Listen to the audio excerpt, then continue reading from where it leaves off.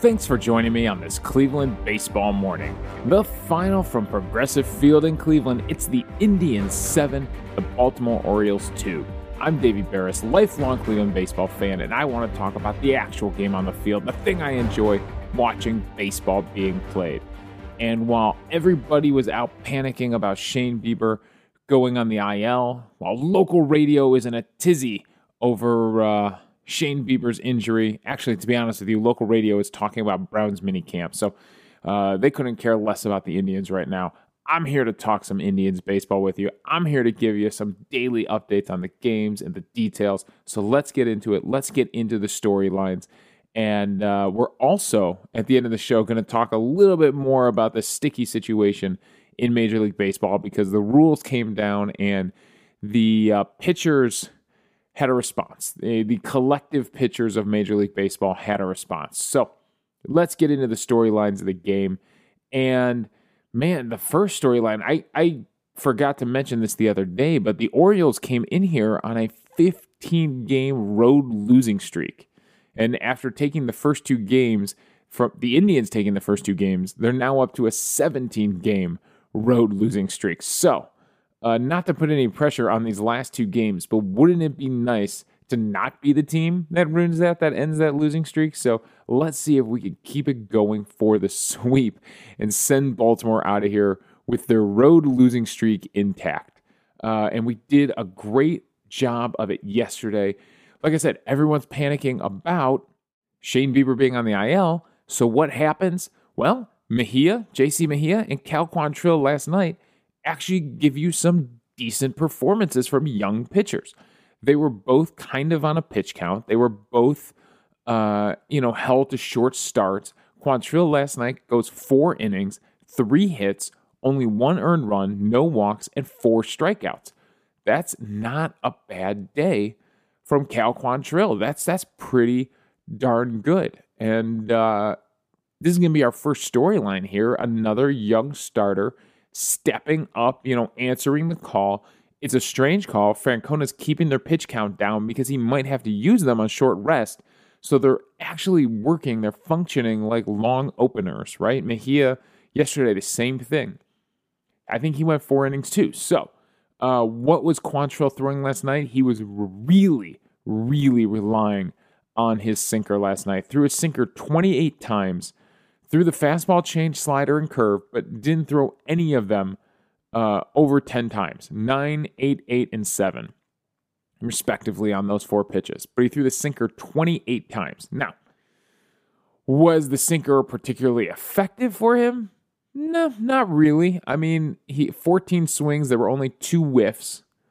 6 foul balls, 6 balls put in play. He did get 5 called strikes on it. The CSW on the sinker is only 25%, so wasn't dominant with it.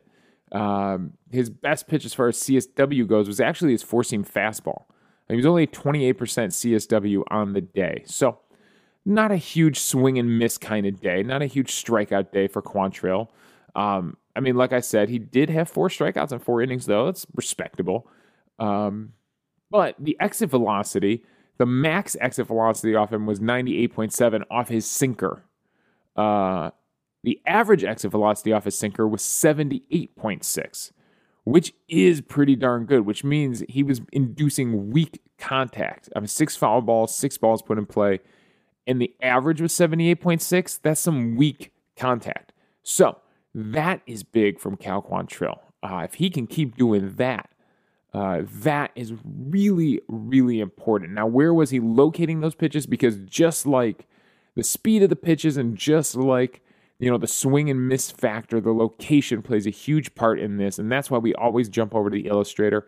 And I do like that he was kind of working he was working all over, but he was definitely working the sinker on the left edge of the plate. Remember, we're in the catcher's view here on the illustrator tab on Baseball Savant, and he's working the left edge of the plate with that sinker, pounding the left edge, throwing it in on the righties and away from the lefties. He wasn't necessarily pounding the bottom of the strike zone with it. He was moving it up and down. He uses it, just like a fastball.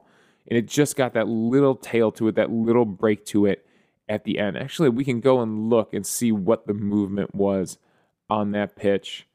And let's see here. Quantrill, the vertical break averaged about 15. I'm guessing this is in inches. And the horizontal break averages 14. As opposed to the four-seam fastball, which has a vertical break average of 13, right? And that's mostly gravity at that point. And it only has a horizontal break of 9, though. So there's the big difference. It's that little cut to the side from the sinker to the four-seam fastball. But he's throwing them both at 95 miles per hour. So, again, as a hitter, you could see why that sinker induces weak contact. It looks like that fastball coming in and just has a little more break to it, which causes you to not barrel it up, which causes it to be more of a glancing shot or maybe for you to foul it off. So it was a pretty good outing from Cal Quantrill. Now, one of the storylines and one of the matchups that I thought was really interesting was his second time through the top of the order. He actually goes 1, 2, 3 in the first inning, right? He gets Cedric Mullins to fly out, Trey Mancini to ground out, and Anthony Santander to pop out. All right, that's good. That's really good. Now, one of the keys for a starting pitcher is the next time they see you. What are you going to do the next time those guys come up to bat? And how are you going to limit the damage? Well, that inning actually starts with the number 9 hitter getting on via throwing error from Ahmed Rosario. So Ahmed Rosario puts him in a bad situation. It should have been an easy ground out, and Ahmed Rosario just yanks the throw to first base. Bobby Bradley actually goes up and gets it and saves it from going all the way into maybe the dugout or into the stands. And Austin Wynns is on to start the inning. Okay, so now he's got a runner on and their best hitters up. So what does he do against Cedric Mullins? Starts him out away. We know Mullins is a good hitter. We know he handles the inside pitch. So he starts him away with a sinker, ball 1. Misses pretty far away. Throws another one down in the zone. It is inside. Mullins lays off of it, strike 1. So he's at a 1-1 count now. Throw him 2 sinkers. Throws him a curveball, which he doesn't go to very often. Misses outside with it, ball. Then throws a changeup down. It's middle of the plate, but it is away. It's not into Mullins, and that's the place you want to stay away from Mullins. Gets him to fly out to Josh Naylor in right field. It was a pretty hard hit ball. 94 mile per hour exit velocity. He got under it a little bit. 38-degree launch angle, 356. It only had an expecting batting average of 0.40, but I mean, there's no way of measuring how close Mullins came to actually squaring this one up. But I remember Josh Naylor drifting back on this one. So on another day in another ballpark, that could have been a drive from Mullins. But he gets under it a little bit. So changing the speed on him was effective there, right? Maybe he was thinking sinker on that one, and it was a little bit slower. It was the changeup. It's a 10 mile per hour difference. And he gets Mullins to fly out. All right, now he's got to deal with Trey Mancini. Mancini, he comes curveball. Drops one in the dirt for ball 1. Drops one high in the zone for strike 1. And then he's attacking hard. So he throws him a sinker, a ball in the dirt, and then gets him to swing at an inside sinker. He really wasn't in the strike zone in this at-bat and got Mancini to be too aggressive and grounds into a force out. This was a good play by Jose Ramirez, who was able to get it across his body to Ernie Clement, and they get Wynns out at second. All right, so he's working his way out of this, and then Santander comes up, and he gets into a big at-bat with Santander. Starts him with a curveball that just misses for ball 1. Throws him a sinker down the middle that he fouls off. He got really lucky on that one because that one is right down the heart of the plate. His third pitch was a four-seam fastball that was at the top of the zone that he fouls off. That is a good combination. A sinker down around the thighs and a four-seam fastball up at the letters. That is a good combo. And then he throws him another sinker that he misses in with, misses down and in with. The fifth pitch is another sinker he misses with. Now it works it to a full count. This one was really close. This one I'm surprised Santander took. And then finally throws him a changeup down and away. So he just pounded him inside with fastball, sinker on the inside against Santander. Then throws him a changeup away on a full count, down and away, which seems like a good plan. but Santander's actually able to rope it into right field for a single, and Mancini goes all the way to third. Now, that is just some good hitting from Santander. It's the perfect setup, right? Pound the inside, 95-mile-per-hour stuff. The last 4 pitches were at 94, 95, and then drop that changeup away on a full count. That usually is strike 3. Instead, Santander lines it into right field. Okay, now Quantrill is in some trouble. He's got runners at the corner. He has a 1-0 lead thanks to Bobby Bradley in the first inning. And now he's really in it. Is this going to be the inning where he falls apart? Nope. Instead, he attacks DJ Stewart, throws him a changeup on the first pitch that he fouls off, goes 4-seam fastball high for ball 1, throws him a sinker, a hard sinker down and away that he fouls off for strike 2, and then throws him a 4-seam fastball a little bit further away that he swings through for strike 3, and Quantrill gets out of it. So, as opposed to before when the top of the order really did damage against Quantrill, right? His last start in Baltimore, they destroyed him. This time, the top of the order comes up, they put something together, they put together a threat, and he is able to get out of it. That, I thought, was huge. I thought that was, once he got over that hurdle of facing the top of the order one more time, and he was able to get through that, I knew that he was in for a good start. It wasn't a long start, but it was a good start. All right, now we have talked a ton about Cal Quantrill. Let's get into this offense, because the other huge storyline from this game, as far as I'm concerned, is normally we talk all the time, pundits talk all the time, how Jose Ramirez goes, this offense will go, right? When Jose Ramirez is delivering, this offense can score runs. If Jose Ramirez isn't hitting, this offense is doomed. Well, last night, Jose Ramirez went 0 for 5, no hard hit balls, right? In 5 at-bats, no hard hit balls from Jose Ramirez. That is rare. And the rest of the offense around him picked him up. Everybody, except for Austin Hedges in the 9-hole, everybody found a way to contribute yesterday. Guys were on base multiple times. Hernandez was on base 3 times, a hit and 2 walks. He scores 2 runs. Ahmed Rosario goes 3 for 5. He has an RBI and a run scored. Eddie Rosario behind him has a hit, a double, 2 RBIs for Eddie Rosario, 3 hard hit balls for him. Bobby Bradley goes 2 for 4. He has a single, a run scored, a home run, and 2 RBIs for him. He also had 3 hard hit balls. I realize I read that one in pretty strange order, but for some reason, Baseball Savant loves hiding the RBIs all the way on the right side of the box score. Josh Naylor comes through with a big hit. He had a double and scored a run. Ernie Clement comes through. He's the one that drove in Josh Naylor, although he's not credited for an RBI. His first hit really is what sparked this whole thing. So Bobby Bradley is able to come through with 2 outs and have really good approach with 2 strikes in that first inning and line a single into right center field to bring in Cesar Hernandez to score the first run. In that 4th inning, Josh Naylor starts things with a double, and then Ernie Clement is actually able to get his first major league hit. It does not count as an RBI because Josh Naylor rounds third hard, gets held up by the coach, by the third base coach, but the throw goes all the way to the backstop. So he turns back to third base and then turns back to home and scores. So it doesn't count as an RBI. Ernie Clement moves all the way up to third. And then Bradley Zimmer is able to drive him in by singling through the right side. They pulled the infield in. Zimmer hit a pretty good line drive through the gap on the right side there. Let's see what the exit velocity was. Oh, I take that back. The exit velocity was 62.6. So no, not a good line drive. But sometimes it's better to be lucky than good. And it was a broken bat shot, so maybe the bat breaking had a little bit to do with it. But 62.6 mile per hour exit velocity is enough to beat the infield pulled in.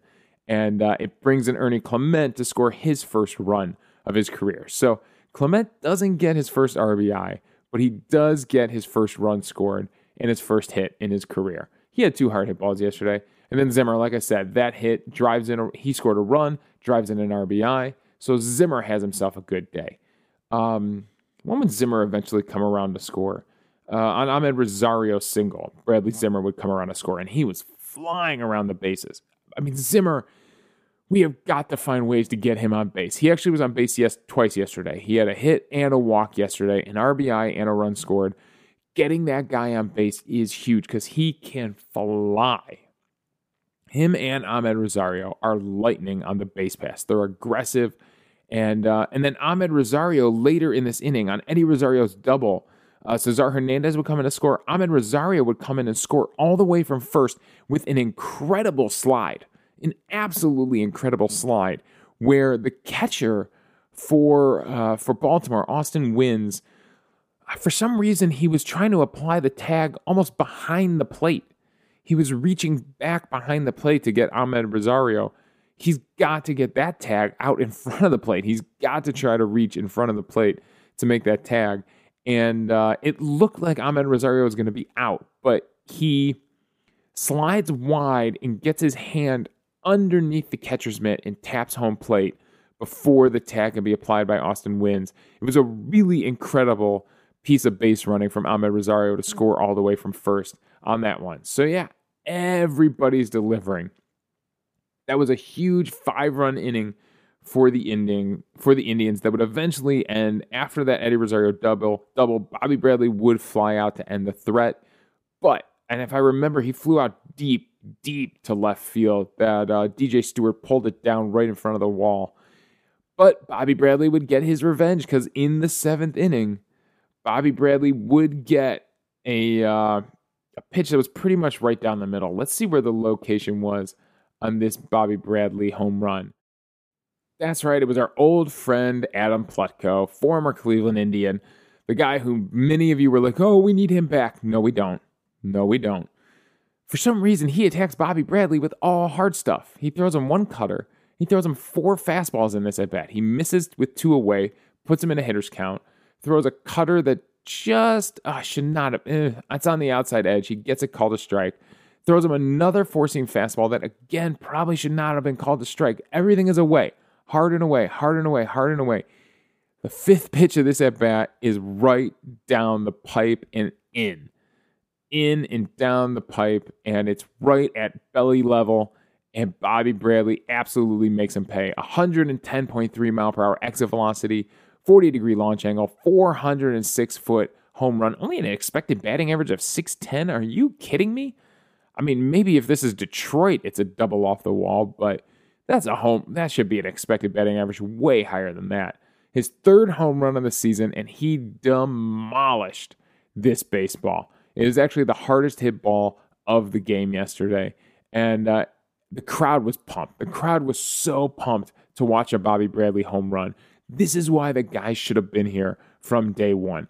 I understand all the arguments for giving Jake Bauers one more shot. We all knew coming out of spring training that Bobby Bradley won that competition, and look what it did for the fan base. As soon as Bobby Bradley hits that home run, the crowd erupts at Progressive Field. And this is a game that's kind of a blowout, right? It was 6-2 at that point. It's the 7th inning. You know Karinchak and Clase. Yeah, he used Karinchak and Clase. We'll get to that in a second. But Bobby Bradley absolutely electrified the crowd at Progressive Field. And that's awesome. I mean, that's how you make a star. That is how you make a star player, right? I mean, we used to go crazy when Tomey and Ramirez and Bell would hit those big home runs, right? We'd go crazy when Travis Hafner and Victor Martinez would hit those big home runs, Grady Sizemore. And we went crazy for Francisco Lindor and Jose Ramirez and Santana and Encarnacion. And now it's Bobby Bradley's turn. And the crowd is 100% behind him. So he is having fun out there. I know he said in the postgame interview that he's just having fun out there. So, yeah, it is awesome to see from Bobby Bradley. All right. Last thing from this game is the bullpen. The bullpen actually does a great job. I mean, they have a big lead, so he goes with Blake Parker to start. Does give up a run in that 5th inning, but hangs in there and is able to get out of the inning. 2 strikeouts in the inning and 2 hits. Phil Maton comes in, and even though he gives up 2 hits, strikes out 3, so he has a solid inning. I know Maton's ERA is 6.2, but I'm telling you, the kid is working out there. He's working really hard in every situation that Terry Francona can think to put him in. So, yeah, there are days where he comes in after a starter, gets blown up in the 1st inning, and can't really calm things down, and his ERA balloons. But there's days like this where he strikes out the side and gets out of the 6th inning. Wickring comes in and pitches the 7th, a walk and a strikeout. Karinchak comes in and pitches the 8th, 3 strikeouts, strikes out the side in the 8th. Now, this is where everybody on Indians Twitter kind of got a bug up the rear end because it's the 8th inning of a blowout, of a 7-2 blowout, and he's using Karinchak and Clase. And you're thinking, why aren't you saving those guys? Why are you wasting innings from those guys? Yeah, I would tend to agree with that. I mean, you've got some other pitchers on this roster that probably could have pitched those innings, right? Let's see, who else is active these days? I mean, you still have Henches out there. He could have probably given you 2 innings at the end there. You had Kyle Nelson, who you just called up. Sandlin had pitched the day before. Shaw had pitched the day before. Trevor Stephan probably could have gone out there and give you 2 innings at the end of that game. But he went with Karinchak and Clase. Not only are you using them here in a blowout, but they also pitched yesterday. So that's 2 days in a row for those guys. So will they be available tonight if it's a tight game? I don't know. I don't know if he'd pitch them 3 days in a row. So, so interesting use of the bullpen, but the bullpen was dominant and shut down the game. So that is good to see. MVP for the day. Ooh, this is a tough one. There's almost too many contenders on offense. I got to give it to Cal Quantrill. A solid opening start, right? I mean, it's only 4 innings, 60 pitches. They're keeping their pitch count down, slowly moving these starters along. But after getting blown up by Baltimore last time and really coming off of the Shane Bieber news, the fact that him and Mejia went out there and gave you competent starts, right? We know these guys know how to pitch. They've been pitching for a long time. Even though you haven't seen it here in Cleveland, they've been pitching their way all the way up through the minors and preparing for this moment. And yes, it's been ridiculous sometimes, right? Yes, the walks have been ridiculous. The first inning rallies have been ridiculous from the opposing teams. But Quantrill, Mejia, they can give you quality innings. They can be quality starters, and they can bridge the gap until Bieber and Plesac come back. Bieber talked a little more yesterday, and it did not sound good. It sounded like he was really worried about his shoulder, but does think that he's going to continue to work out and keep himself in shape and do everything else except use that shoulder and let it calm down and see what happens. So, there is hope on the horizon if Quantrill and Mejia and the rest of these young starters. We got Savali going on Wednesday, and then Thursday, I'm guessing, is going to be Eli Morgan, who just got recalled, or Sam Henches. I don't know. We'll see. And then Friday, we might be back to Mejia again. So, that's really, really big from Quantrill. So he gets MVP for the day. All right, the last thing we got to talk about is all of these major league pitchers came out yesterday. Now, the rule came down that there's going to be a 10-game suspension if you are caught using a sticky substance, anything, even sunscreen and rosin. If it's a night game, if it's an indoor game, and you have sunscreen on, you are going to be in trouble. So it's going to be a 10-game suspension. Nobody has been suspended yet. I think this is still not going to start for another week or so. And the big news from this is that not only are you going to be suspended, but the team cannot replace you on the roster. So not only are you down a pitcher, right? Not only are you down, you're down a starting pitcher or a relief pitcher, but now you can't replace. Now you're playing with 25-man rosters against 26-man rosters. That's a huge tax on the bullpen, and you're putting that pitcher now in a situation where it's like you might not just be affecting you, but you're affecting your whole team. And that is something that you really have to consider. Can you eat a 10-game suspension? Maybe. But what are you doing to your teammates? What is that going to create in the locker room if you're taxing your bullpen that much more? Because now you're down a starter, and maybe they have to do an opener day and a bullpen day. So that is a really interesting part of the rule, and the pitchers were pissed yesterday. They were all pissed. Everybody was making statements. They to be honest, they sounded like a kid whose mom took their Nintendo away. That's exactly what they sounded like, who took their favorite toy away. I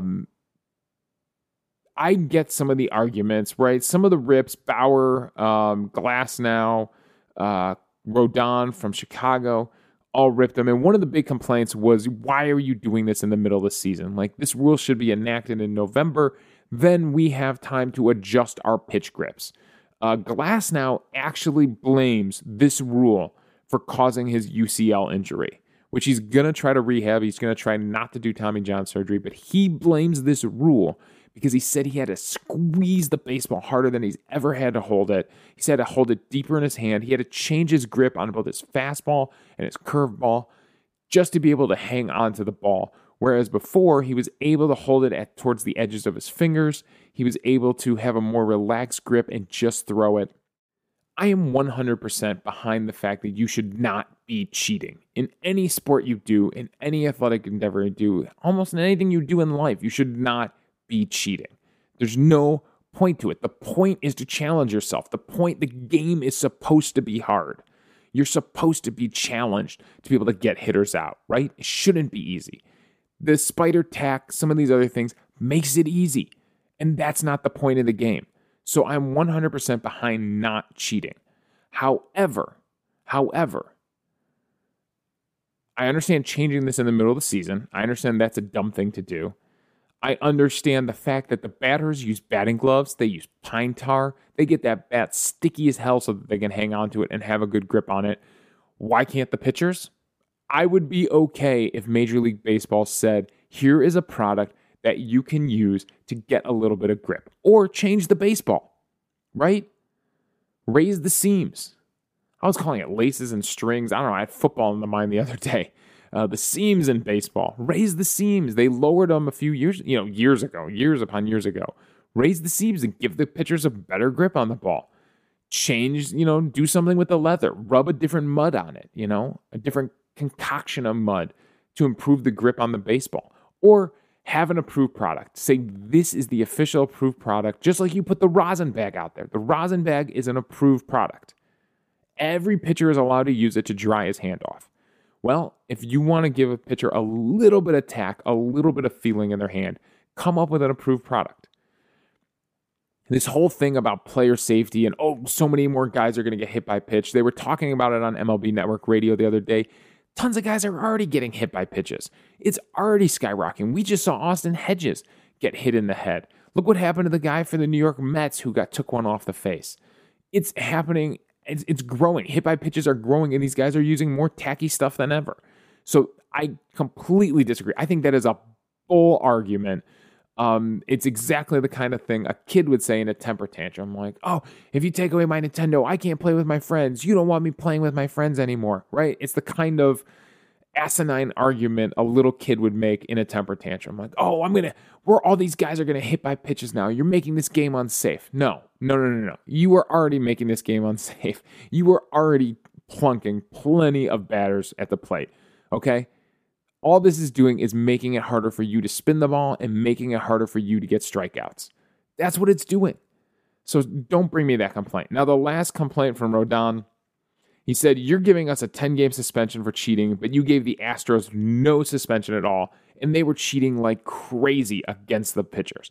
I get that argument. I completely get that from Rodon. I think it was ridiculous to give them such a plea deal. Like, tell us the truth and we'll give you immunity, right? That is ridiculous.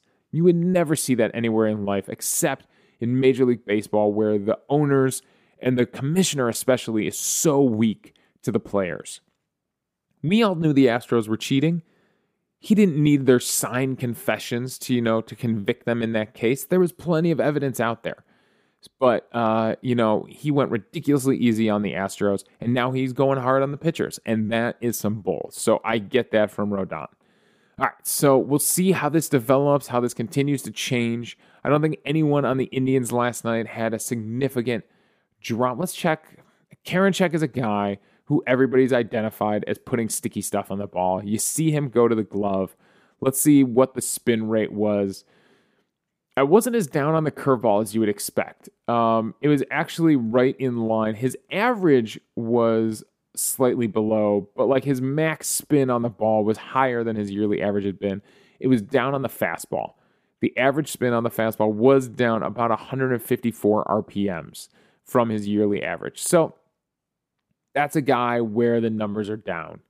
Nobody else had a significant. Blake Parker did.